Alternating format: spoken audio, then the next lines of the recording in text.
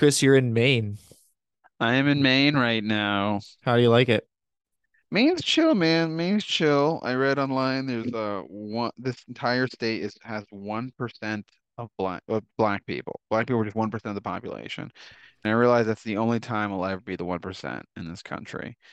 So, I have not met another black person, which is You, crazy because Maine's 0.5% Asian people, and I've seen like two Chinese restaurants. So all the Chinese people are in this one town. So the rest of the state, excuse me, has no wouldn't it be Chinese food. funny if the Chinese run by the like 1% of the black people in Maine? That would be funny because I would not be expecting that. That'd be funny, Isaac. Yeah, good. I'm glad you think that'd be funny. That's how funny So works. you're in Maine. You're in Maine, but the primary is on Tuesday. Are you gonna be able to vote in time? You know, no, I'm not going to be able to make it there. And You're not gonna vote. I blame it on gas. I don't have You're enough gas to get to Florida in time for Tuesday. I thought you meant like you're gassy and you didn't want to go to the voting booth and it was a kind of a you thought it'd be rude to be all stinky. The reality is, I forgot that we were supposed to vote this Tuesday. I thought it was the following Wow. Tuesday. Wow. So yeah, no, it is our subject matter for today's episode, which is democracy in the state of Florida. It was supposed to be a primer for everybody to prepare them for the August 23rd primary. And I guess it's one of those do as I say, not as I do things because you're not going to vote.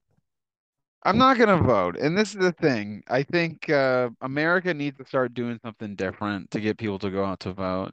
Um, I don't know what that is. I think what you guys, when I say you guys, the people who want to get voted, um, I think what you guys need to start doing is actually having people knocking your door and reminding people to vote. It's literally just someone going, hey, we got to vote next Tuesday. Yeah, It's, and then someone gets shot doing that in the state of Florida. It's a great idea.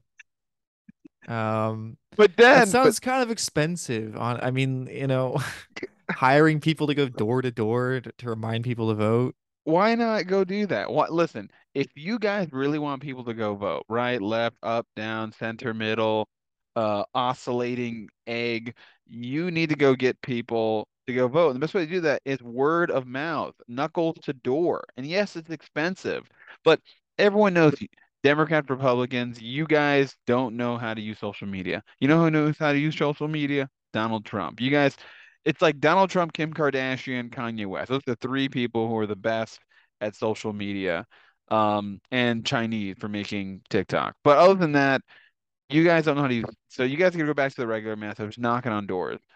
Yes, someone might get Okay, all shot. right. Someone might get shot. But listen, you guys got to take your shot.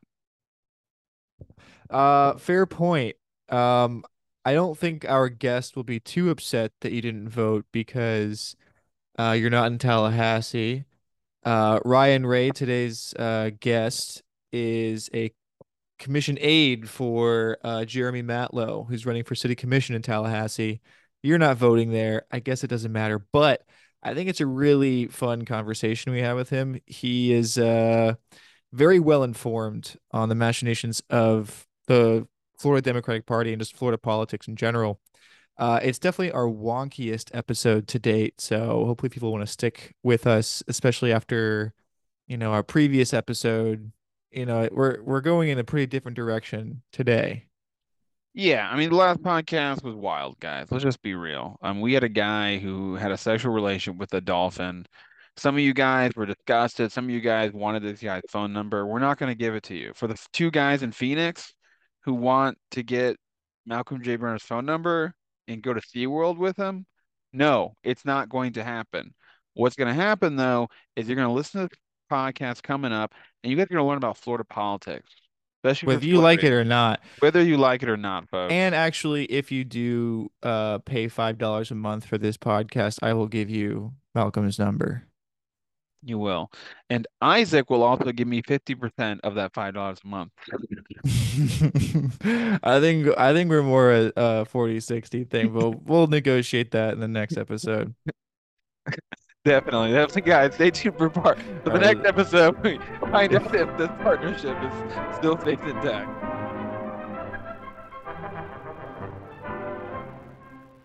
Let's look at Florida, that most southern projection of the USA, which has been variously known as the Peninsula State, the Sunshine State, and even the Mermaid State. For the uninitiated, the mere mention of the word Florida calls up a kaleidoscopic mental picture of flamingos and alligators, boating, bathing beauties, and bottles of suntan oil. We're still figuring out the kinks in this show. I'm not here to kink shame. I mean, if you could kink constructive criticize though, uh, that's fine. That actually is my kink. Yeah. Chris did research. Very proud of Yeah, Chris I did for some research. Yeah. doing some research. Ryan, you don't have to do any research. You're tapped in, man. I'm plugging and playing. That's cool. Yeah, I mean, I've been doing some real ass research in the field in terms of how it be these days, man, and real live action, real rounds being fired in the heat of a pretty intense local election here in Florida's capital city. Well, Ryan, why don't you introduce yourself to our listeners? Sure. It's nice to be here with you guys. Yeah. I'm Ryan Ray. Live in Florida pretty much all my life. Grew up in Tampa, South Tampa, Florida. Went to New College of Florida, and I've lived in Tallahassee for almost 10 years now. Came up here to do for basically a seasonal session job back in March of 2013, doing bill tracking and that kind of stuff, tracking bills and appropriations for a law firm up here. And I began to have a perverse love-hate relationship with the process, capital P, as folks like to call it. And I was worked on campaigns. I worked for a legislative research company called Lobby Tools. Worked for Gwen Graham for Congress in 2014 up here. Was a journalist, was a working journalist, was a member of the Florida Capitol Press Corps 2015 and 2017, and have been working for the last 4 years after working on the campaign of a local city commission candidate, Jeremy Matlow. I've been for the last 4 years working as an aide administering the office of city commissioner, Jeremy Matlow, one of the five citywide municipal elected officials here at the city of Tallahassee. So that's kind of who I am. Were you always a political guy? How'd you get involved in politics?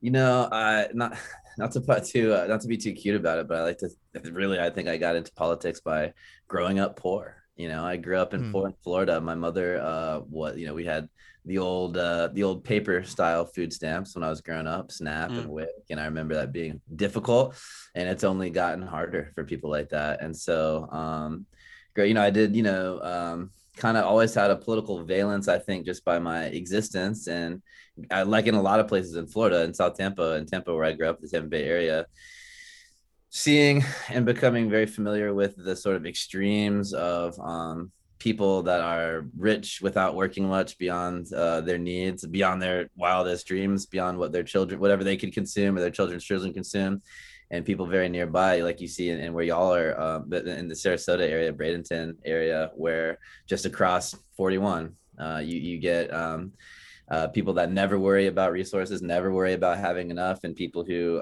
toil every day for not nearly near enough for what a dignified human existence in the richest country in the history of the world. Ryan, it sounds like you hate the American dream. Like I, I want not to work, make not good. working. Come on, man. I want to make good on the promise of the American dream. Yeah. What's that? Sounds like you're running for office right now, my guy. No, nothing like that. Nothing like that. Not like Isaac. No. No. I Yeah, you're gonna be my manager, by the way, in 2 years. I would love to parachute in. That's an area that's very important to me, and I think it's super. Not to be cliche, but a bellwether area, a swing region of a swing state that I think is really important. So that I'm glad, and it's really important for cool people with good motives to be involved there. So love Oh, I to. don't know about my good motives, but we'll see. Good You'll vibes. make, yeah, good vibes. You'll make me seem like a cool guy. But What yeah, was let's get back. your, I'm curious though, like what was your first interaction with politics then? As a young person, did you wait till you're adult? And what was that? Um, it's so it's kind of like I've put all our whole existence in our everyday life is political, right? But an actual Sure. intervention directly into politics, I was a Democrat, as young as I can remember, or at least I was not a Republican for as long as I can remember. And my grandpa, my mother's dad, is a retired attorney. He ran for state house as a Democrat back in 2010. And that was a unique experience. I never had really paid much attention to the state legislature and the state government. And that was kind of my first taste of that stuff. I was like, I see that Obama won the state twice. Not that he was perfect by any stretch, but more reasonable than his opponents. And yet we have pretty extreme, hardcore right wing majorities in both houses of the legislature, and really hardcore, out of step statewide elected Republicans that are out of step with the values and the views of the people that live here. And I was like, well, what's up with that? And I have come to become familiar as a journalist, as someone who works. I was the communications director. I was telling Isaac the other day, I was the communications director for House Victory. That's an aspect of the Florida Democratic Party that does House state legislative campaigns. Yes, how's victory? Yep. Not a lot of victories sometimes, and I sort of started to realize that our politics is completely dominated by special interests, a few small people who are really, really not coming from the same place as the vast majority of the people who live here, kind of have a stranglehold on the process. And I said, oh, that's what this is. And so I began to, as much as I could, find a place that I could intervene and try to make a difference as well as I can. And so that's what I've been doing. So Awesome. what makes Florida politics unique and different from the rest of the country? I mean, what's going on here? What's going on? What's going on? What's going on? What's going on here? What's going on here? It's so funny that there's a great sort of classic political scientist, V.O. Key, that wrote in the 40s, 50s, that did a study called a great classic monograph of political science study of Southern politics that I really recommend. I think it holds up a lot of it. It's called Southern Politics and the State and the Nation. And the chapter on Florida is subheaded Every Man for Himself. And I think that a lot of this stuff feels like it could just have been written last week. Wow. So there's a lot of stuff here that is at play, the structural forces that make Florida politics the way that it is. You've got, in say Georgia, nearby Georgia, you've got one huge metropolitan area that is in contrast to the areas around. You've got Atlanta, that's dominated, liberal, urban, Democratic oriented. Obviously, all elected officials in that area are Democrats. Not that they're necessarily great, but that's their orientation, partisan wise. That the ecosystem of it is that way. And then you have outliers. You have ex-urban communities and rural communities around it. And the politics there is pretty straight up. It's kind of a contest there. And then sometimes, like in 2020, the Democrats can make inroads with suburban communities and voters that way, and sometimes the enthusiasm of Republicans in the rural and ex-urban areas is depressed, and Democrats win. Usually, it's not, and Republicans win, and that's pretty kind of straight up, pretty simple. Here in Florida, you've got a diffuse body politic when you're talking to Democrats, and so one thing that I think is really the Republicans. The RPOF, the state Republican agenda, and the agenda of Ron DeSantis and the legislature that carries his water is not really particularly popular. It just pushes up against nothing. It just pushes up against a really fractured and incoherent force. So it kind of wins by default. And I think you've got things like our urban areas are people that are popular Democratic politicians in Jacksonville or in Palm Beach County or in Miami-Dade are completely unknown in Tallahassee or St. Pete. And so where the Republican coalition is very homogenous, racially, demographically, and its tenets are very easy to grab onto. Everyone can tell you what they are. It's very simple. It's a very easy and unified hymnal that they're singing from. What the Florida Democratic Party is, people that even do it for a living can't really give you a clear explanation of what that is. And so when you take that, and then when you take breaking it and throwing it into 8 or 10 urban centers that don't communicate well with each other, I think that's a recipe for what we have today. Hmm. Yeah, I mean, I can't. There doesn't seem to be much of a bench of Democratic figures in the state of Florida. And that brings us to kind of, I think, our first subject for this episode, which is the campaign for governor. And obviously, Ron DeSantis on the right, and now between Nikki Fried and Charlie Crist on, I don't want to call it the left, but in the blue. And I guess what I find so funny about this race is that Crist, former Republican, Fried, former Republican lobbyist, and this is like the best that we have in the entire state to put against Ron DeSantis. And so it does. It's like, what is the Democratic identity in the state of Florida? Is there one? Well, I used to work in the building, and I can't tell you exactly what it is, other than not the Republicans, and even not that so much. You know, you're right about the bench. One of my old saws, my chestnut old saw that I like to say is that you have in terms of elected officials at the state level, you have Democrats who get drunk on power easily because they have such a low tolerance. We've talked about how you get Democratic elected officials at the state house level, for instance, immediately, even though a ton of resources are poured into electing them, let's say state house members, there's a couple of clear examples of this just in recent years, who then, instead of working as a team to get a foothold, okay, we've got a Sarasota House race, so we got a foothold. We can hold on to this with an incumbency advantage for a few years. If we link that with that means we don't have to spend as much resources there. We can move out to other places. Instead of that, you have this kind of incoherent sea of just kind of independent regional warlords that kind of make up what the Democratic Party is at an elected officials level. And you just, year after year, you have the sands of new leadership is elected into these, it's a House victory and Senate victory, the kind of campaign apparatus of the Democratic Party.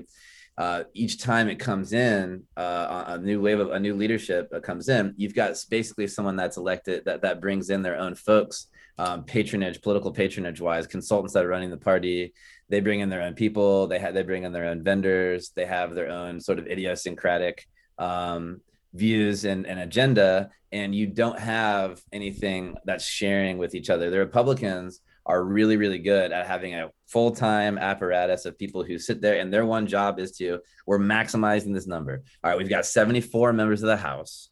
We need to get it. Our goal is to get a 2/3 majority. Here's how we had to do, and here's how we need to do it. And they're good at playing teamwork. Right. Democrats have, not only just they don't have that, they kind of have the opposite of that. We have a sort of a cartel system of political consultants who are often have financial conflicts because they also on the side lobby for Republican-oriented interests that are private clients. I think that those things not only watered down and make not very cohesive the message of the party, because they can't offend this constituency or that constituency on issues, be it AT&T, Disney, Mosaic Fertilizer, FP&L in some cases, people that payday lenders. These are issues that Democrats could really win seats on opposing the agendas of. But instead, since they kind of have to nerf themselves on this or this or this, it kind of creates a patchwork ideology that doesn't give people much to sink their teeth into and doesn't give people a lot of reasons to get out of bed and go vote. So what we have basically is the Republican Party and then a corporate party in opposition. I mean, a party entirely beholden to corporate interests. And because it seems like this is a nationwide phenomenon, I think, where the Democratic succeeds in defeat in a way. It's a better weird pole position for them to have to lose, because then their fundraising operations continue, and they fundamentally don't change anything. So it feels like it feels like this weird, I don't know, is kayfabe the right word? it's not a real opposition. Yeah, it's easy to see that. I think that I was talking to some folks, Carter, Chris, and I are on the Florida Squeeze podcast. Shout out to them, good blog. They you see that not only do these things add up to kind of a de facto kind of position of losing almost structurally or on purpose, with the recent huge allegations about Democratic consultants participating in the huge FP&L ghost candidate scandal, you actually have actual sabotage and people Right. directly working against the cause of electing Democrats. And Yeah. so I just totally agree with you. Adam Street and the big special interests, AIF, Associated Industries of Florida, the Florida Chamber, these have a stranglehold on the Republican Party. Weirdly, Marco Rubio and Ron DeSantis might be the Republican elected officials most independent of them and the most more going towards a populist, anti-corporate direction. But 90% of the rank and file, everyday, kind of state house cogs in the machine, they're controlled by them, and probably 70 or 80% of the Democratic elected officials are strongly influenced by them too. And for those who don't know about the FPL scandal that has been basically making the rounds in the Orlando Sentinel and Tampa Bay Times and Miami Herald, they found that a Democratic operative came up with a pretty sophisticated plan to sabotage a promising young progressive Democrat in Broward, right? Oh, it's a Miami-Dade County, Jose Javier Rodriguez. Yeah. Who is honestly just in terms of the quality of candidate, it's hard to overcome. It's hard to overstate what a good, reasonable, sound. I mean, I respected him a lot. I'm pretty cynical about these people. I really respected him and really had a lot of fondness for him. So they were smart to see that, to let this guy to knock him out before he could get a foothold in the state. Is there any grounds for litigation from his side regarding this? I think the Miami-Dade County state attorney is in, I don't know what level of investigating or prosecuting it is, but it is an open matter. Absolutely, at least in Miami-Dade County, if not other places. And I mean, what level of illegal behavior it rose to, the fact is that the democratic process was clearly, I think, admitted by all sides, was tampered with, and the voters were deprived of a fair election. And just for a brief overview for those who don't know what happened, a Democratic operative came up with a plan to sabotage JJR's upcoming state Senate reelection campaign by proposing running, or he crunched the numbers about what it would take to run a candidate against him, a more corporate friendly candidate, and he basically said it's too expensive. Like it's not, it would be tough, but then handed that information over to a Republican operative who handed that over to an FPL official. And then they came up with this next plan to run a ghost candidate, which was to run a fake candidate who was going to move to Sweden or something like that. With the same last name, Ramirez. Same surname, yeah. Rodriguez, and JJR would end up losing by 32 votes. And this ghost candidate got over 6,000 votes. There's no question. There's no question on any side of this that the ghost candidate did overdetermine the outcome. Yeah, JGR was defeated by means of this scheme. Yes. Right, and I guess what's so upsetting about it in particular is that this was something that the Democratic establishment of Florida was cool with. Like, it's unclear how deeply involved they were in the ghost candidate aspect of it, but they did not want JJR. They actively worked to get rid of him, right? This is an interesting point. So it's hard to say what the Democratic Party was or was not okay with, because what it is again so inchoate and so not cohesive with itself as to really hard to even describe what or who is in charge. Like I said, you have a system here, which again, Vioki in that book I was talking about describes every 2 or every 4 years you have a new de facto leader of the Democratic Party, because whoever is nominated all of a sudden becomes the leader, and their their cohort of their coterie of people around them sort of all of a sudden fill this vacuum of they're calling the shots and they're making the hires and they're calling the shots in terms of messaging and stuff. But yes, a one consultant who was a long time hand in that world did produce this document. Whether he produced it for the purposes of eventually this being executed against him, we can't say. I can't say what's in his heart, but it is what ended up happening. And interestingly, this fellow was coexisted with me briefly, was on the way out as I was on the way in at House Victory. And he is the nephew of a former Tallahassee city commissioner who is entirely hostile to us. And so it's a small world up here. It is a small world. Yeah. Um, It was a shame though. And it's definitely fair to say that whether the Democratic Party or the sort of apparatus of the party made it happen or allowed it to happen, who can say? But I'll say it is a sad comment that the Democratic Party as an entity wasn't strong enough to prevent it. and I love that his excuse was, no, I came up with this plan to show that we shouldn't do it. It's almost like Delilah saying, I told the Philistines about Samson's hair just so that they knew not to. Like, don't cut Samson's hair off. I find his excuse really fucking hard to swallow. Like, that's just not. Well, come on.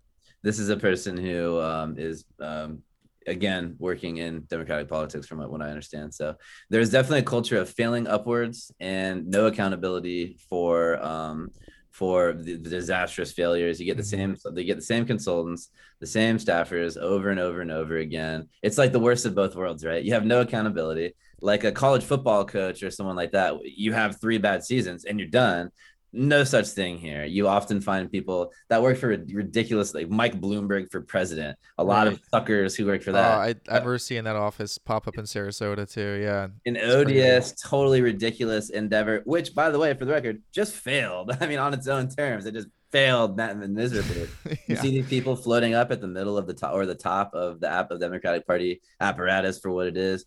Again, and like you said, I think that there's actually an interesting point that goes even a little bit beyond that. Kind of like you were saying, people, a lot of these folks, the Florida Democratic Party consultant cartel, as I sometimes think of them, there is more incentive, or just as there's an equal incentive to lose as there is to win, because you think about sort of the laws of institutions. You definitely have a lot of people that have a lot of pull with a lot of elected officials and a lot of decision makers that would rather have a high position in a smaller coalition than grow the coalition and risk sort of having their power be diluted there, even though everybody understands that growing it and bringing more people in is the only way to contend with the Republicans for power. Right, short-term thinking for sure. And this is where my father likes to say, like, oh, and people say this too, but sports is or politics is just sports now. It's like sports teams, and I'm like, sometimes, but in other ways, if you lose that fucking much, you're not playing. At least in sports, you have to fucking be good and try and win. Like, you can't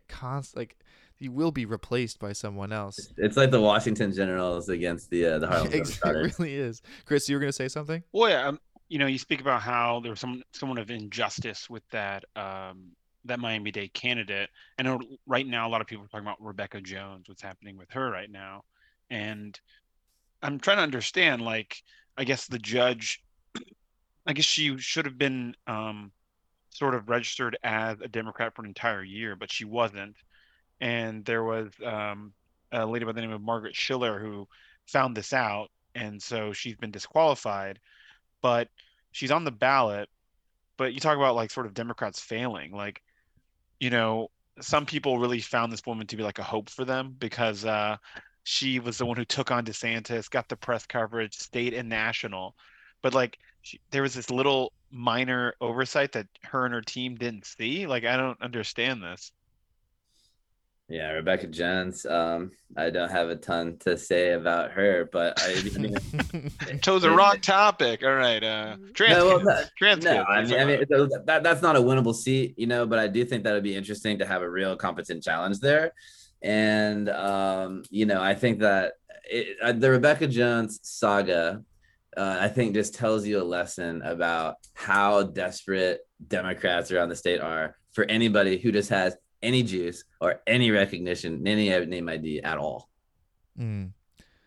And so let's talk about the one Democrat who seems to have some name ID right now, which is the he's a lifelong Democrat, Charlie Crist, right? Nah. No, Leatherface. like I sent Ryan a picture. He looks like Baby Billy from Brother Baby Billy. yeah, he looks like Baby Billy from the God damn, what's the TV show called? Righteous Gemstones.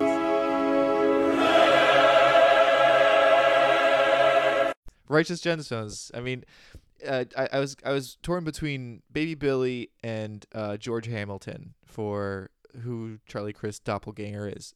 It's crazy how young he is, and he's always looked that way too. You know, I can always he's like ageless, but he like when he was in his 30s, he had like white hair or something. It's kind of Yeah, Yeah. crazy. he was my governor when I was a kid. Like I just remember him being like when we had to take tests, I had to write him down as governor. I just remember him. Yeah. Yeah, he was the governor from 2000. You know, Charlie Crist is an interesting person about his party identification. He is something, there's something that people call the great like Jack Latvala, Claude Kirk back in the day, and others. There's something there. He was kind of the very last of what people call the St. Pete Times Republicans, right? He was like a Republican that was relatively not into the culture war stuff that has now become a dominant force in today's Republican Party, but he was kind of like decent on stuff on the environmental issues and kind of rational and had to was a Republican that was responsive to constituencies that lived in urban areas. So that's kind of I think actually, you know, I kind of push back against people that say that he's totally changed his stripes or whatever. I think he's kind of always been who he is. He's always kind of been a weathered Bane. He's always been kind of a person in the middle. I think there's something to be said for someone who just does whatever is popular at the time. But I think, but you know, he has sniffed as Florida politicians go. He has sniffed very rare air. I mean, in 2006, he was a sure thing to be reelected for governor in 2010 had he sought reelection. He instead, in that crazy Tea Party year, decided to run for U.S. senator. He changed parties after the big infamous Barack Obama hug, where he was basically thrown out of his own party. Crazy three-way race with the Republican nominee Marco Rubio. And it's just the life of Charlie Crist is kind of like the life of like Florida's politics. It's very very fraught and very interesting, and he's kind of come along the way with us. But yeah, a very peculiarly Floridian character, Charlie, for sure. So yeah, when he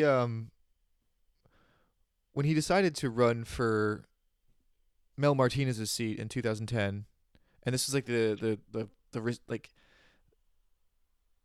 the height almost of the Tea Party, right? I mean, this is when the Tea Party really hit the scene, getting all kinds of figures elected, including like DeSantis, I believe. I mean, he was kind of a late Tea Party figure. He was post nasal the Tea Party drip, yeah. I like that one.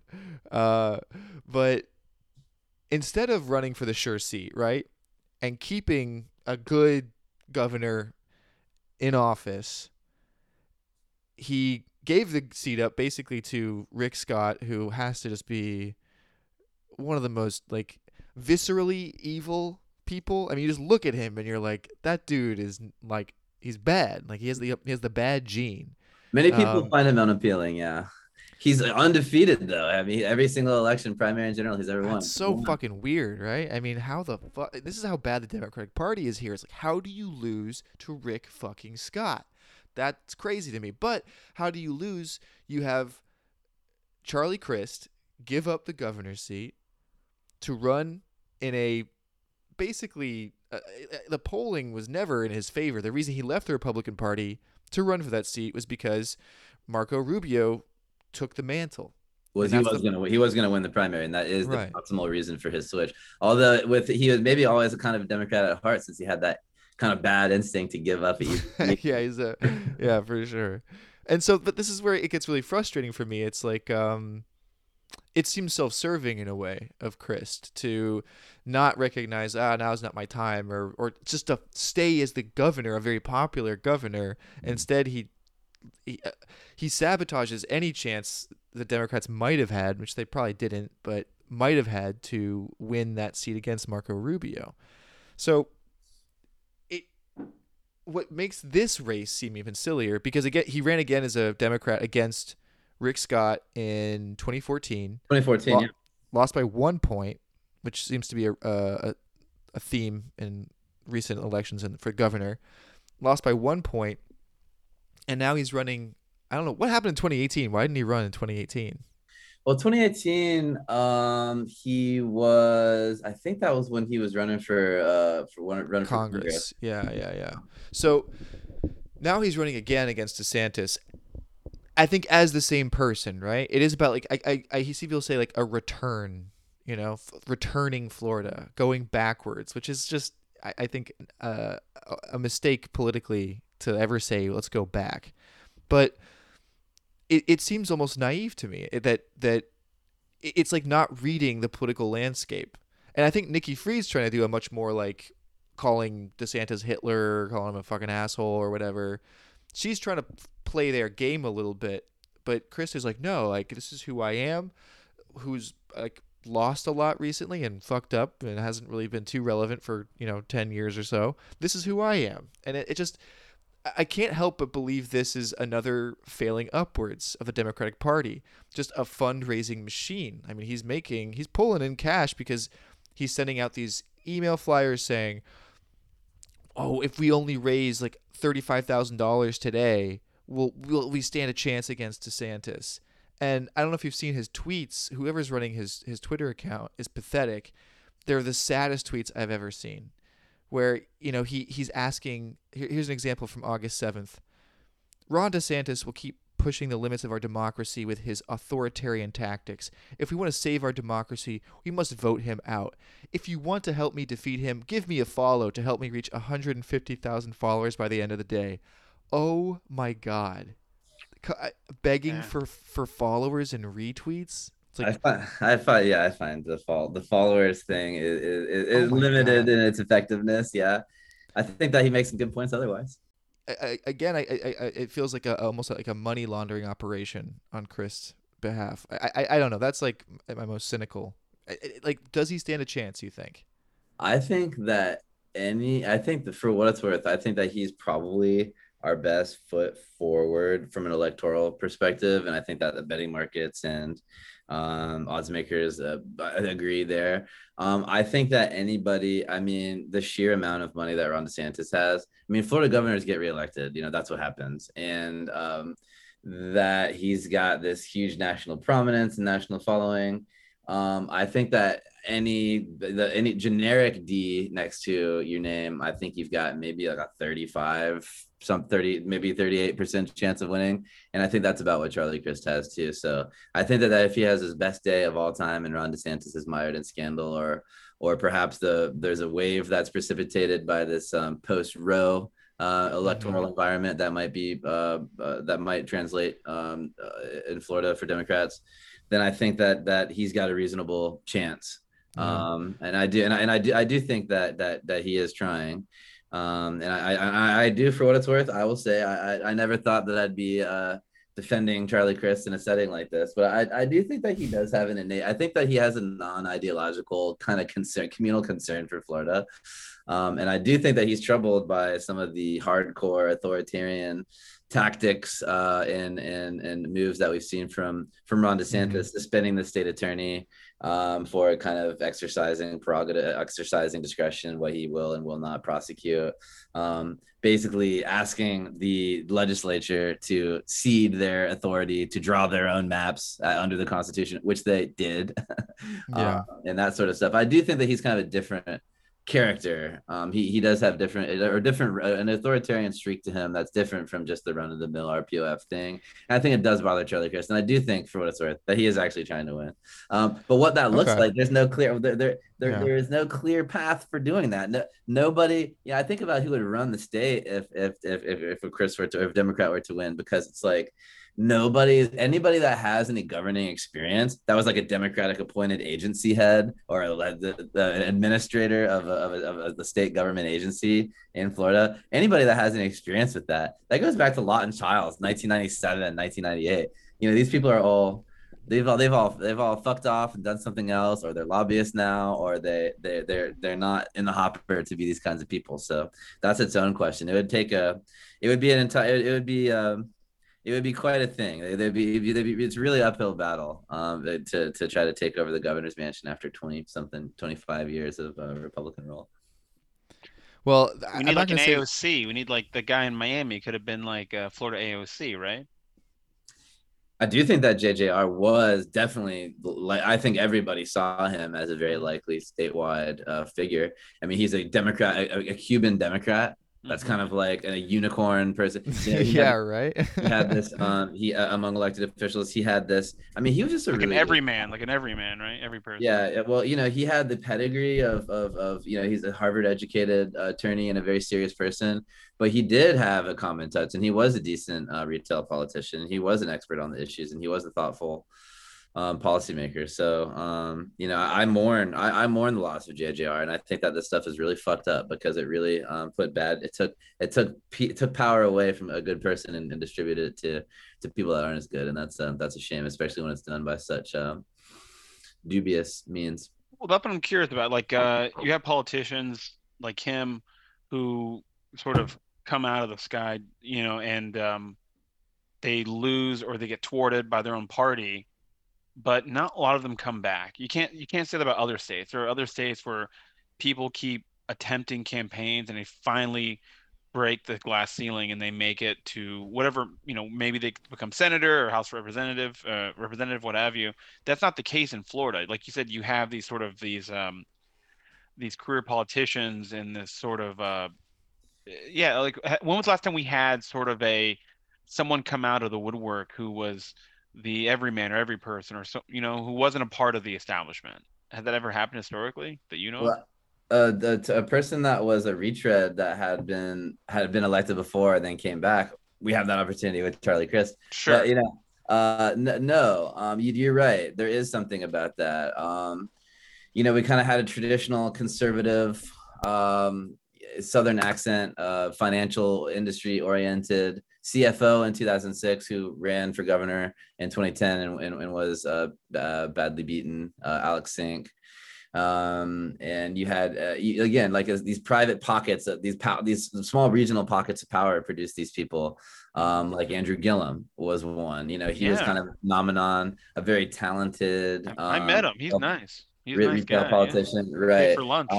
Obviously had serious flaws that people that in the know knew about ahead of time and that thought that they were taking a gamble. Um, but um, but yeah, you have people like this that kind of come that catapult to the front of the line because there really is no line. So yeah, I mean, I think everybody's kind of waiting on something to happen in terms of a new face of the statewide Democratic brand. And that's why I think we got to look at like mayors, like start from the bottom, like sort of nurture them up. I don't know if you guys ever heard of the county, Holmes County? You guys ever heard Yeah, of Holmes County? It's a very I used to small work there. I population. briefly used to work. That was part of my territory in 2014. I've been to Holmes County, Bonifay, and all that. Oh, did you know Zuko Guilfoyle? I was known to Zuko. I used to go to the supervisor of elections office and stuff there, and I think that we crossed paths. Probably. I know he started just as just like a pencil sharpener guy. He sharpened pencils for the mayor, and then the mayor died there, and he got voted in as mayor, um, and he's running on a great Was the mayor campaign. found dead with like pencils in his back or something? So, you like that joke? It wasn't a good enough joke. You tell the punchline coming. But yeah, I mean he's a really good guy. Like one thing that got him elected was he says he's gonna ban Dish Network from the county. Just no Dish Network. He's only gonna have Spectrum.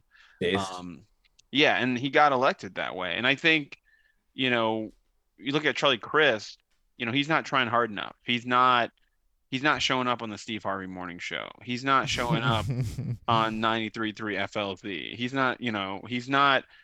I mean, when was the last time? Does he play an instrument? And Bill Clinton did the saxophone thing on Arsenio in the 90s. Charlie Crist, just give him a triangle, give him a recorder, harmonica. Go to Miami, just like pretend to know an instrument or something.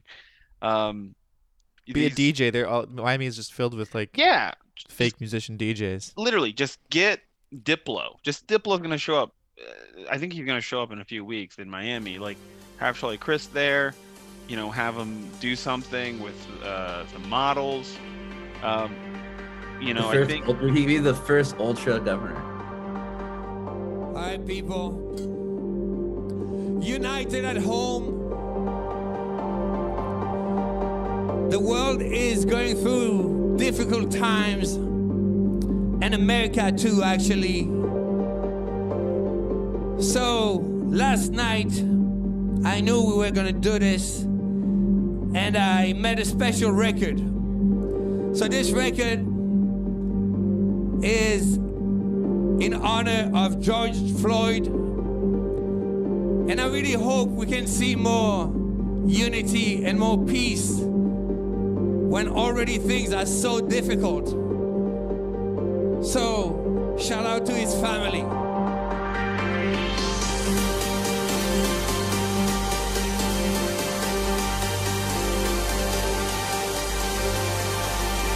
So even though we face the difficulties of today and tomorrow, I still have a dream.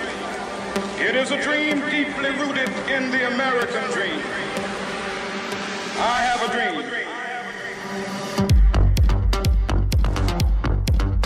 No, but the Gillum, what was the pack Gillum started? It was like Florida Forward, something. Florida, yeah. And then something like $100,000 just poof went missing. Is that Yeah, with the John Marks? Is that the whole John Marks thing, or that's after that? That's separate. Jam, shout out to John Marks, Tallahassee Mayor John Marks. Because he got in trouble for some shit too. This was there's a kind of article of faith, and it is true that it was such a close margin. It was like 33,000 votes, and Andrew Gillum had what some people speculate was enough to make a dent in that deficit left in his political committee, and that political committee did ultimately end up paying some of his legal defense fees. So yeah, that's that situation. Was if you could pick any Florida man to be in charge of the Democratic Party, like non-political figure too, like who You can pick who Bubba would you Love pick? Sponge, whatever. Who the fuck you want? Damn. That gay swimmer, whatever. I'll have to think about that. That's a great question. Probably Pitbull. Mr. Worldwide! Simple. Oh, but his foreign policy is so bad. Yeah. I Well, couldn't- as foreign I couldn't policy bear is that. always What about a- Flo Rida? Flo Rida. That's right. Yeah, it's right there in the name. I think Rick Ross would do well. But yeah, let's talk about some other elections going on, because if you haven't registered already, I think it's too late in Florida by the time this podcast comes out. But the primaries on the 23rd. You'll get to relax by then, right? Somewhat, yeah. Yeah, Yeah, not gonna say not. my boss is his re-election is on the 23rd. That's right. So that's one case. Do you want to talk about what's happening in Tallahassee? Yeah, I'd love to talk about what's going on in Tallahassee. I hope I won't bore your listeners with the particulars here, but I think they're instructive to some broader trends. I think that the especially the money that's in Tallahassee right now in this race is particularly interesting. Yeah, Isaac, it's wild. So for a small, mid-sized city like Tallahassee, it kind of punches above its weight class in a lot of ways in terms of the political intrigue because of its proximity. It's of the 410 or so, 400 and something city halls across the state of Florida. It's the only one that's right across the street from the Capitol and right across from Adams Street and the headquarters of lots of big business lobby, industry, headquarters, in groups that have a lot of political juice and peddle influence, as they're for a living. So we have a weak mayor, a council manager form of government where we have a professional manager that kind of splits executive authority with 5 city-wide elected commissioners. My boss, Commissioner Jimmy Matlow, being the best one, and my boss. And this is really, they have generally have been sleepy affairs, right? Like you have some figures, like you have Scott Maddox, an infamous local government criminal who was indicted by the FBI and convicted on bribery and public corruption charges a couple of years last year. What was a bribe? What was a bribe? What they get him with? It's kind of just boring stuff involving development deals. He said that he would offer his favorable consideration on a development deal from the city. For Hamilton tickets.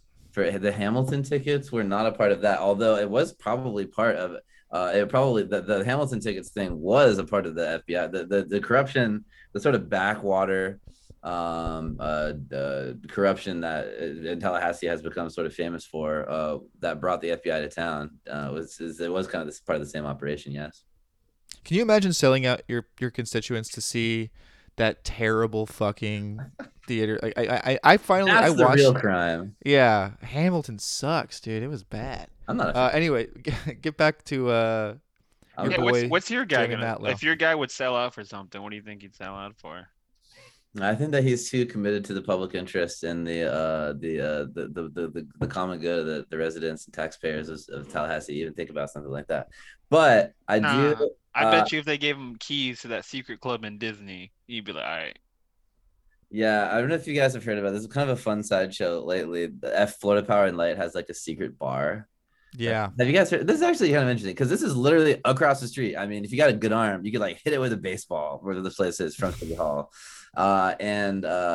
You know, they have this pretty funny. I don't know if Chris, if you're aware of this, if you read, there's a Politico article recently the other day that talks about this, about the city of Tallahassee. By the way, the mayor's, the current mayor, John Daley, Andrew Gillum's direct successor, Not the his comedian. wife. Pardon me? Not the comedian, right? No. Okay. He is the well, in some ways, am I right, folks? It's a bit of a clown. But his wife is a lawyer and a lobbyist for none other than Florida Power and Light, and I'm sure that he's frequented this place. Not alleging that necessarily, but you know, it would stand to reason. And so there's a bar where lots of elected officials at the state level and staffers and people that are influential in the process, and of course other lobbyists, gonna go and hang out. And it's kind of funny. There's a gift ban. This is interesting. There's a $0. It's kind of a unique among states. The whole thing was kind of there as the state lawmakers and big officials like state agency people that are involved with procurements.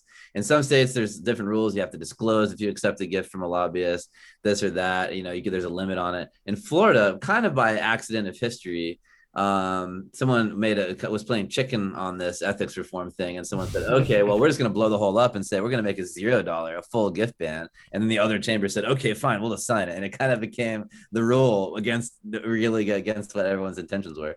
But anyway, so there's a $0. A lobbyist cannot, an elected official, a state lawmaker cannot take any money, cannot take anything of value at all, a bottle of water or whatever, a cup of coffee, from anyone that's a registered lobbyist.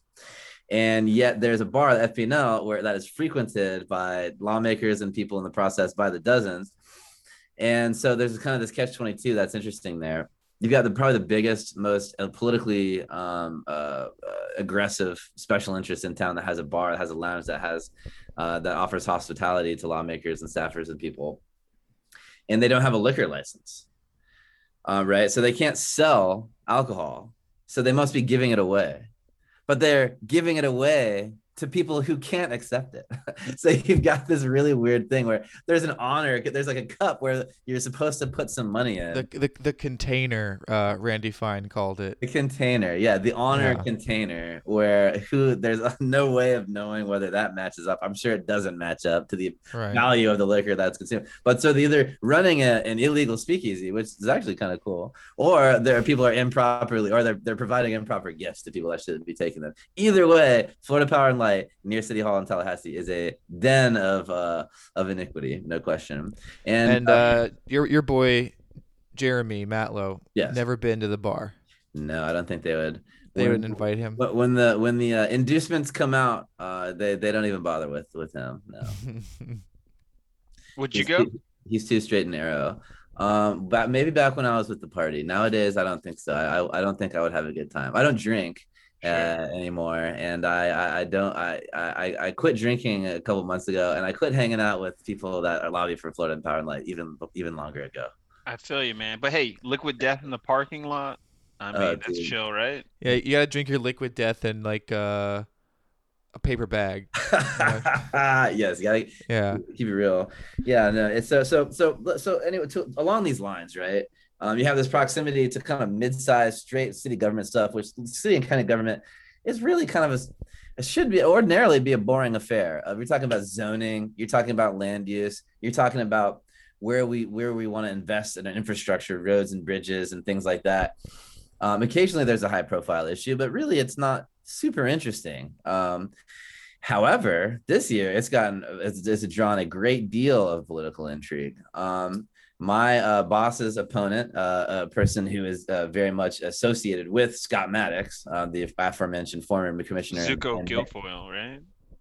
Uh, yeah, Scott Maddox is sort of a person that's a long-term friend of his and whose long-term employee and a consultant works for this guy, is running the campaign of this guy, David Bellamy, who is running against my boss, Jeremy Matlow, has raised conservatively $250,000. That's just in hard campaign money. And when you include political committee that he's got, that's got 70, or last time I looked, 70 grand or 80 grand at least, plus benefiting from two 501c4 groups, which are dark money groups, the classic groups that don't have to disclose the source of their funding and don't have to disclose how much they're taking in or spending. All of this constellation of souped crazy, really sophisticated electioneering machinery is all pointed at my boss, Commissioner Jeremy Matlow, for the crime of being a straight arrow and a straight up guy and kind of cutting off the free money spigot that these people have, the people around the process who have been involved in the Andrew Gillum and Scott Maddox scandals have been sort of feasting on for a long time. And so there's a lot of intrigue and state political players getting involved in these really, at the end of the day, pretty small potatoes city municipal elections here in Tallahassee, and it's been quite an interesting experience, I gotta say.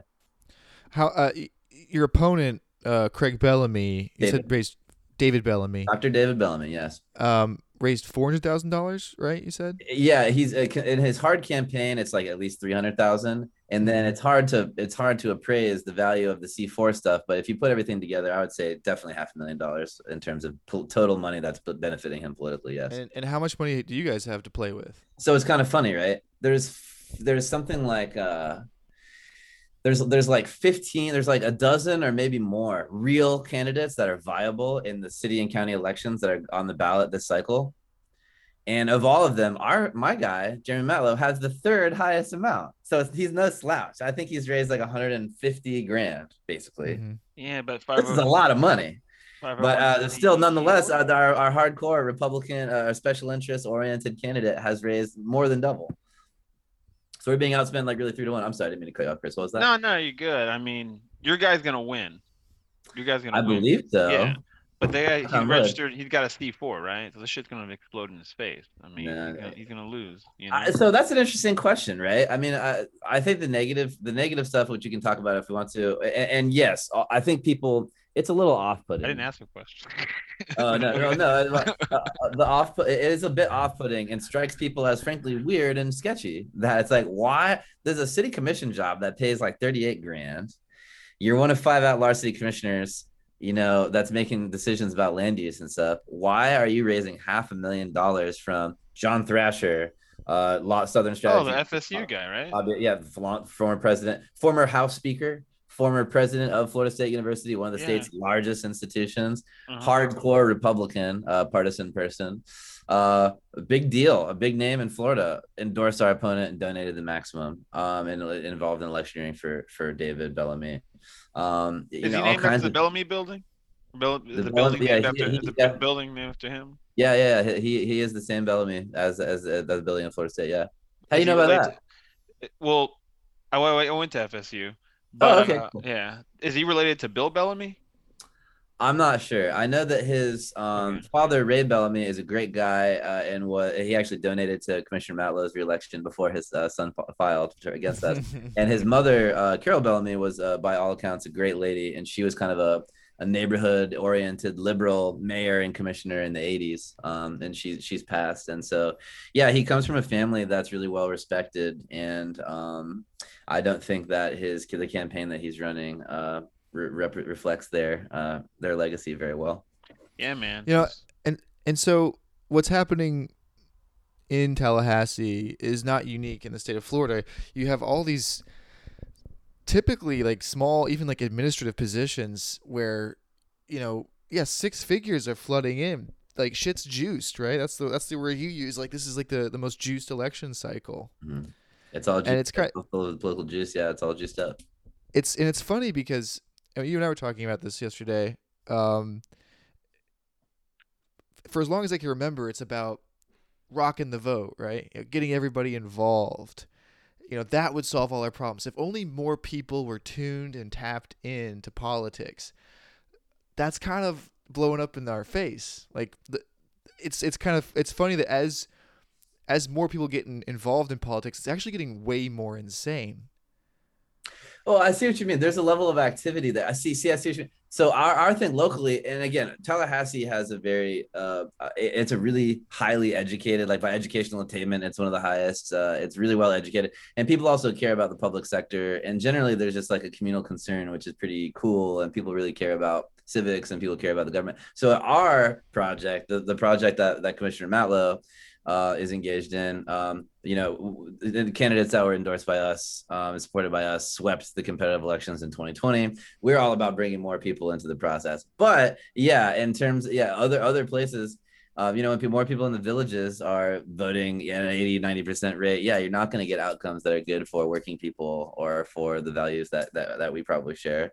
And it is interesting. I mean, it's a good point, Isaac. I would say that this effort of all these Adams Street Republican people, all of these process people across the street on the state side getting involved with this is definitely of a piece of something that you're describing, this broader effort of Republicans and conservative forces trying to dominate local down ballot stuff. The Moms for Liberty the phenomenon, right? Where you got Mom's Force. I love they put mom in front of any fucking word right now for their and organization. moms Dude, are hot right now. Moms are happening.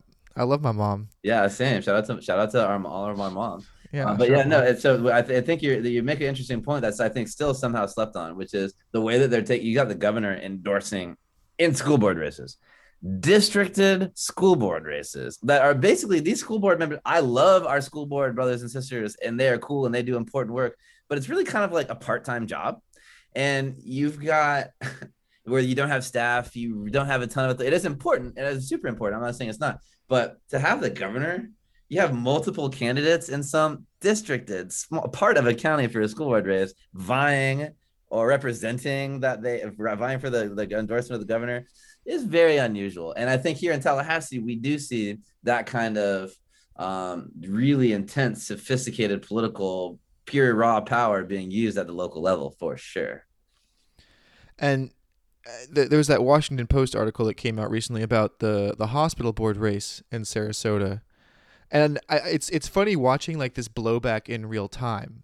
With the Republicans have created this Frankenstein's monster of just bored people. Like politics is entertainment now, and when I went to a school board meeting and just watching these people get just jazzed up to give their minute long comment that they've like been preparing for, and I was watching these people like rehearsing it, and they'd get up there and they'd stomp their feet and just accuse the school board members of all kinds of stuff. It's wild stuff, but it's starting to backfire. And the hospital board race, which that's an interesting. We talk a little bit about that. How is that playing out down there? Sarasota hospital, the hospital board campaigns. All I know is that the hospital board is already dominated by Republicans. But you have these four new people vying for, I think, 4 of the 5 seats who are just out there. I mean, these are people who, I don't want to get into COVID stuff, but we're mad that the Sarasota Memorial Hospital didn't offer them ivermectin, right? And so there's this tactic. They're calling it medical freedom. Medical freedom. That's what they're saying. And so these dyed-in-the-wool, like conservatives, lifelong Republicans who have made the Sarasota Memorial Hospital, like I think a pretty decent hospital, not good enough. So they're the monsters that they've created, that they sat back and like, they're on our side enough, like they're getting our guys elected. Well, now it's biting them back in the ass. So it's always fun watching like blowback in real time and how quickly it's happening. So I'll be curious to see what happens exactly, and if these kinds of characters, like the school board members who are being threatened, would then look at someone like Ron DeSantis versus Charlie Crist and say, do we want to keep going in this direction? Because I don't this think they is can where stop it's it. starting from. Yeah, I don't think they can stop. Yeah, people do describe a phenomenon of like, the lunatics taking over the asylum when it comes to this. You've got some of these, in my opinion, extreme right-wing politicians, Republican politicians in Florida that kind of rode the back of the tiger and stoked this kind of anger. And then they're ending up inside of the tiger now, and it's overcoming. Yeah. I think this is an interesting case. Competency, familiarity with the material that a hospital board member deals with, those kinds of stuff seem to be kind of shunted off to the side. And who can posture in the most extreme way seems to be winning. And you've seen, I've been watching as a reporter, as someone who's participated in the political process at the state level for years. I've been observing this for like a decade now, reliably in one of these deep red counties and districts. Whoever is able to communicate that they are the most extreme right-wing candidate reliably wins. And so it's interesting that it's coming home to roost in that way. One sort of wrinkle in this that I think is interesting is, at the same time, while they're doing these they're increasing the power and increasing the profile of school board members, the small government, Republican majority in Tallahassee is not only, of course, severely preempting the power of cities and counties, which I think speaks for itself. I don't think that's very popular. It goes against the Constitution that enshrines home rule authority. And there's a long time been a sort of a non-aggression pact. There's been sort of an understanding of states respecting the cities and counties' jurisdiction over issues that only impact people within the city or county. That's totally gone away and totally been preempted. And the state government's extremely been and made extreme incursions into that. But at the same time, when you get other local boards, like, so every single county has a soil and water board, a soil and water board of supervisors, which is kind of goes back to the New Deal era. Those have been the state legislation has gotten, even as they're beginning to now pour millions of dollars into school board races, and you have governors and big time Republican politicians making endorsements and taking sides in these races. They're getting rid of, they came this close to just abolishing the soil and water boards. And instead they ended up passing some bill that makes it just really shitty to do. You have to be, in some cases, you have to be like a member of the agricultural community. You have to have a certain background. And it makes it a pain in the ass to qualify on the ballot otherwise and stuff. So you see that these principles are not applied evenly and therefore aren't really principles. It's just a pure right-wing power play at every level. What's your take on the the anti-woke laws? Right now the schools their entire sort of civic curriculum is being changed right now. And I think certain teachers now, school's going to start in a week or two. They have to take like a 3 to 5 day this week course. Yeah, I think up here it starts on Wednesday. On Wednesday, yeah. And essentially it's this sort of this blanketed sort of like incursion to just thwart any sort of woke ideology in schools. And so they're saying things like, I think Thomas Jefferson, George Washington, they weren't bad guys, but it's I know a lot of teachers are upset about this.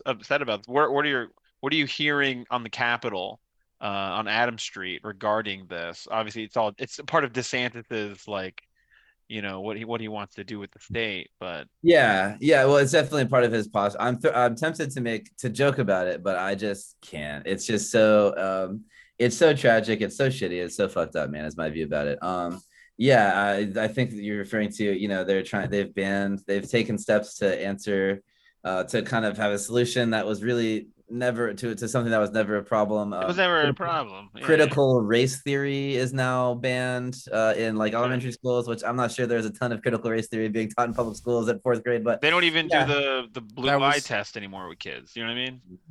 That was my favorite class that Miss Cantillo taught me in 1st grade. Yeah. Critical race theory. Yeah, I love this. I love the critical race theory spelling bees that we would do in 4th grade. Yeah, but no, I mean, look, man, I have lots of friends that are teachers, back where I'm from and up here.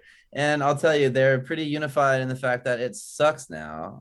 Their lives are harder. They're already underfunded. Their unions are under attack, and now What they're literally unions? they're afraid. Yeah, well, in many cases they are being decertified, which is Yeah. pretty tragic. But yeah, no, they're now for the first time being held civilly, or in some cases I think maybe criminally. I'll say at least held liable civilly, and then they're and held responsible to the point that their certification can be revoked I heard about permanently. that. So Yeah. their livelihoods can be revoked permanently, and they can be held liable in court for referring to homosexuality or homosexuals or anybody that participates in any sort of Robosexual, hobosexual, any of that. anything other than a quote unquote Yeah. heterosexual Sure. nuclear family, and the whitewashing of history that's happening a state mandated way is it is autocratic. It is out of control. It's wrong, Yeah, and I really But wonder. I think it's gonna damage people's critical but thinking this is the thing. skills and really fuck people up. I think it's like cyclical. This happens like every 10, 15 years in Florida, where like, what was that case? I think in Tampa, St. Pete, there's an elected official who went to a library and saw like a pride display. And she was like, "Oh, no, we take all the gay books out of the library." And this happens like every 10, 15 years. So Yeah. I'm hoping, we'll just get over this hill. The thing that I'm concerned about is there's this, you know, if you're a veteran and you just have an associate's degree, you can be a teacher, which is a slap in the face to all the teachers who have COVID burnout. Teachers aren't leaving because they don't like the profession. Wages aren't going up. COVID burnout was real. They were not given any support at all. I mean, yes, we got dividers. They give us dividers and extra PPE equipment. Here's some gloves. You're good. Here's some gloves, some sanitizer. But teachers had to deal with a lot. And no disrespect to the veteran community or anything, but like, what is this? Who is this supposed to help? What is this? Is this like some sort of power play to get votes from veterans? I don't na understand it. national politics for DeSantis. I mean, the state of Florida has what, like the third highest Veterans Homicide. military population. service. Yeah, so I mean, it's a Big pretty time. It is naked posturing play on for that level, that. and I think that's something that's slept on in this. And by the way, on to this point, Commissioner Matlow, my boss, joined on with local teachers unions to file suit against the governor for making them come back, making people during COVID, pre-vaccine COVID, making teachers work in buildings that were the windows couldn't open and were manifestly unsafe workplaces, literally exposing them by threat of being fired to expose themselves to being infected by COVID before a vaccine existed. Pretty insane stuff. But I would say another underlooked aspect of this, I think you're right, Isaac, that it is about culture war posturing. But there's also another element at play here, which is the Republican Party in Florida is deeply committed to a long-term project of deprofessionalizing and de-unionizing teaching as a profession. Mhm. And I think this is of a piece of that. So it's one of Bring those. on the charter schools, I say, right? Yeah, I think Jesus I think you're Christ. absolutely right. That's I think that just as you mentioned, everything's going to go to court. I think that I'd be curious to see how much these cases stand up, but you can have some disgruntled parent say, "Oh yeah, my teachers or my kid's teacher referred to like Liberace or something like that." Yeah, we watched Take the candelabra during on Fun Friday behind the candelabra. What's up with this? or like and so I think that DeSantis is so stuffing the courts with these ridiculous cases that I think will fail by and large. I think that the Constitution will uphold most of these people's ability just to like function normally, but it will You make got it politicians. so expensive.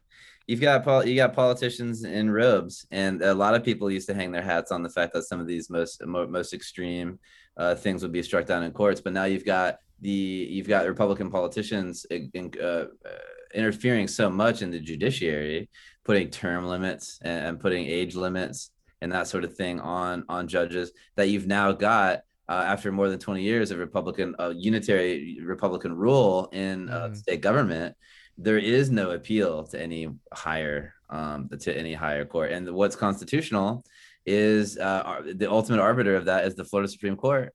And that's got a heavy supermajority of pretty very conservative jurists. We're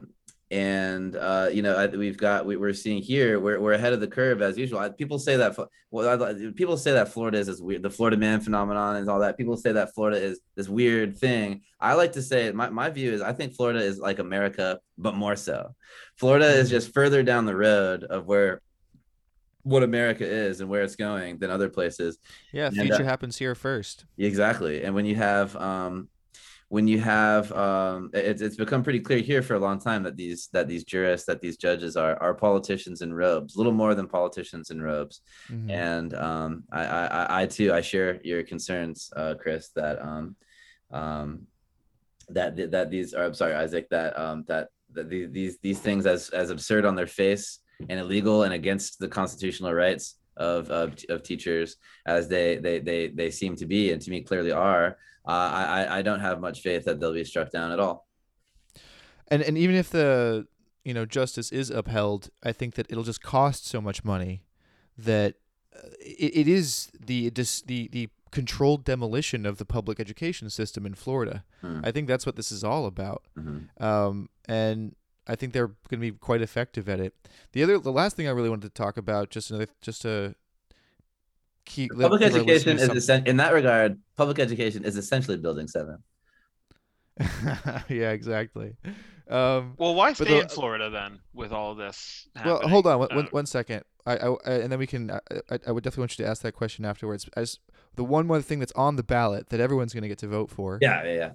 Is Florida Amendment 2 to abolish the Constitution Revision Commission measure. And when you read it, it's I don't think your average voter is going to know what the hell they're even voting for or against. But effectively, it's to end a facet of the Florida Constitution where a 37-member commission that meets every 20 years to propose changes to the state's constitution and then refer them to a statewide ballot for voter approval or rejection. They're just trying to get rid of that. The CRC is I'm sorry, go ahead. Well, and it's been proposed by Jeff Brandes, a pretty heavy Republican hitter in the state legislature. He's actually an unorthodox person. Yeah, he's like a libertarian a streak, and he actually has stood up, and he has fallen out of favor by leadership, and he's been kind of blackballed for his unorthodox positions on things. Actually, insurance, I saw the hurricane insurance. He's certainly no liberal, but he definitely has been willing to buck and bring. I think actually, as things go, he's been not at all the worst state lawmaker over the last. He's no Randy Fine. No, he's not Randy Fine. No. Oh, and I was thinking before, I was reminded just now of Rhonda Storms. I think you're referring to her earlier, Chris, about the moral panic in schools. Yeah, that was her. Yeah. There is always a moral panic that comes up every once in a while. But the difference is this time it's prevailing, and it's becoming the law. Yeah, you're right. It's actually statewide now. It's not just in a specific county or anything like that. There was always a big constituency for that, but it was always a minority, and now that's less clear. This one, the culture war does feel different this go around, especially because it's not religious. Now it's like it's a secular homophobia, which is bizarre. But I want to say that I didn't. Just pure resentment. Just towards the pure resentment. It is. Yeah. I didn't consult with Chris about this, but I want to say that the Cheeseburger and Babylon podcast officially rejects Florida Amendment number 2. I just want to sound like we're smarter than we are by saying this, but I respect that. It is effectively this amendment. Well, we don't endorse anything or against anything. We're nonpartisan though. I thought we were nonpartisan. I am an activist asshole journalist. I would never pretend otherwise. Yeah, But a lot of nonpartisan orgs will endorse in nonpartisan elections yeah, like ours, for the instance, or on issues like constitutional amendments, because the editorial board of Cheeseburger in Babylon says vote no on Florida Amendment 2, because this is also a phenomenon that's happening throughout the state of Florida and happened recently in Sarasota. It's going to be on the ballot. Florida's pretty unique in its the citizens' ability to propose amendments and change the Constitution. And this vote is just another one of the many little death by a thousand cuts of just removing the citizens of Florida's ability to change our Constitution. So, again, it seems pretty innocuous when you read it. Like, I don't think most people are going to know, but it is just another way to prevent people from getting shit on the ballot, which is kind of cool that Florida citizens we can amend our Constitution, or we could amend our Constitution a lot more easily these days. So I don't know if you have anything else you want to add to that, Ryan. I think you're just spot on about that. I think you're just spot on. I mean, you do in some places have overkill. California's proposition system, I think, and the recalls are a little too easy there. Recalls are a little too easy there. But I think the only victories that working people, and frankly, the vast majority of the people, the political interests of the majority of people have been in these statewide amendment initiatives. And you're right. There's been a long-term, multifaceted political project by the most conservative elements of the Republican leadership in Florida to dilute the people's, to diminish the people's ability to change the law. And it used to be there's a series of checks and balances in our republic, theoretically, where if you don't get what you want from the legislature or the executive branch, there's a recourse that you have. You can go directly to the ballot and sort of overrule them. That is being taken away, and that's what this is about. So I agree with you. I also won't be. Now the Constitutional Review Commissions in practice, it kind of is just kind of whatever. There's a formula for how that membership is formed, and it's mostly heavily appointed by the governor and that sort of thing. So it's kind of it's kind of neutral in a values way. It's just kind of, it takes on the character like tofu. It's kind of, it will take on the character of the people that appoint it, right? But nonetheless, more conversation and more discussion of changes of Florida's political system is good, and more access for the voters to change their government is good, especially when their lawmakers are failing them. So I agree with you. I won't be voting for it. Yeah, no on two, everybody. And Chris, want to ask your question though? Well, I was going to ask you, we talked about in the beginning of the podcast how the Democrats have this culture of losing upwards and generally just sort of like always shooting themselves in the foot. They handicap candidates who might actually get somewhere and take the party to the next phase, and endorse candidates that are probably going to fail. Why still work in the Democratic Party? And like why work in the party then? Why makes our candidate any different?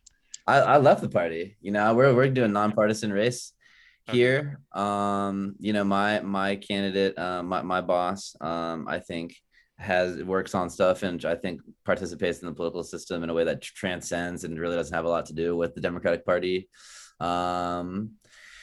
And why stay in Florida? Because Florida rules. I mean, these bad decisions are being made by a thin ribbon of an elite and a political apparatus that's really badly out of touch with the people of Florida. I still believe in the people of Florida, and I still believe in the project of Florida. And I think that one of these days, someday, somehow, we can free ourselves of the predicament that we're in today. We're gonna sing and we're gonna dance.